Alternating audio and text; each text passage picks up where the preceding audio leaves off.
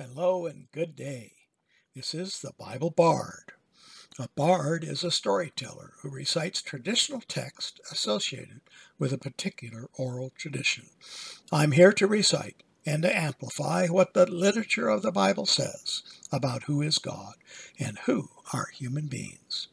Here's the place we're at today. In this podcast, we look at what the book of Mark says about Jesus in his healing ministry. There's something Mark says that Jesus cannot do. We find out what it is from a few sample verses in the Gospel of Mark. Here's the first one. Quote, Jesus sent him, the man he cured of leprosy, away at once with a strong warning. See, you don't tell this to anyone, but go show yourself to the priest and offer the sacrifice that Moses commanded for your cleansing as a testimony to them. Instead, he, the man who was healed, went out and began to talk freely, spreading the news. See Mark chapter 1, verses 43 through 45. And the second one, quote, Jesus commanded them not to tell anyone that he had healed the deaf and dumb man, but the more he did so, the more they kept talking about it. See Mark 7, verse 36. These sample texts describe the single thing that Jesus could not control: people. He could control disease, evil spirits, and even the weather, but people only voluntarily obeyed what he told them to do. The Bible makes it clear that God has given to human beings the ability to make decisions, to think and to act apart from his direction and will. God has limited his own power to impose on human beings his will and make them do what he wants them to. This self-limitation will one day be removed, and God will impose his will on those who have rejected him and his way. But for now, we can all choose to listen to God or to ignore him. For some, even ignoring God isn't enough. They have chosen to actively oppose him. The problem we all face is that we are human beings, and the Bible asserts that we were created by God. When the story was written in Genesis, it says, quote, the Lord God formed the man from the dust of the ground and breathed into his nostrils the breath of life, and the man became a living being. See Genesis 2, verse 7.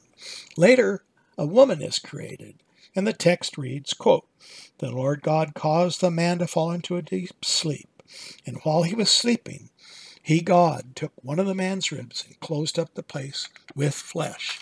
Then the Lord God made a woman from the rib he had taken out of man. See Genesis 2, chapter 21 and 22. Here's what is key. When the living, eternal God breathed life into the human body he had made, God transferred something of his eternal personhood to the human being, and the first human being came to living consciousness.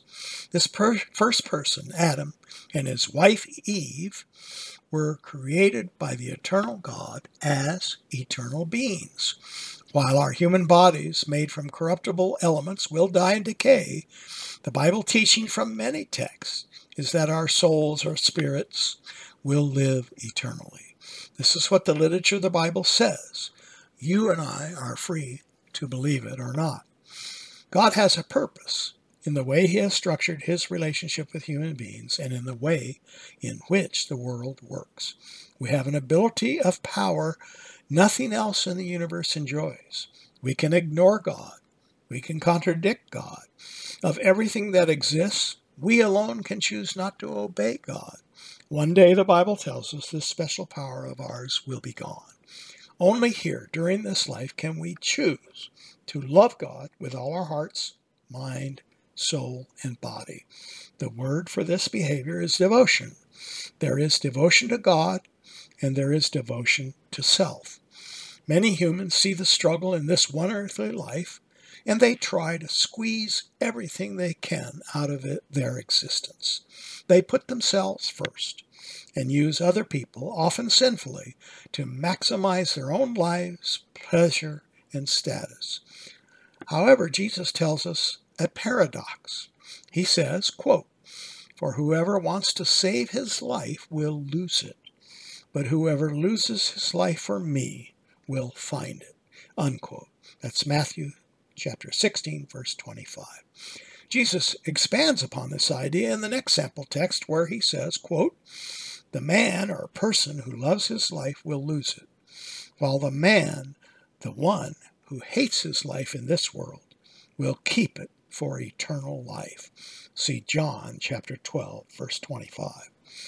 We've almost come to a year of podcasts, but each podcast presents an opportunity for a human decision.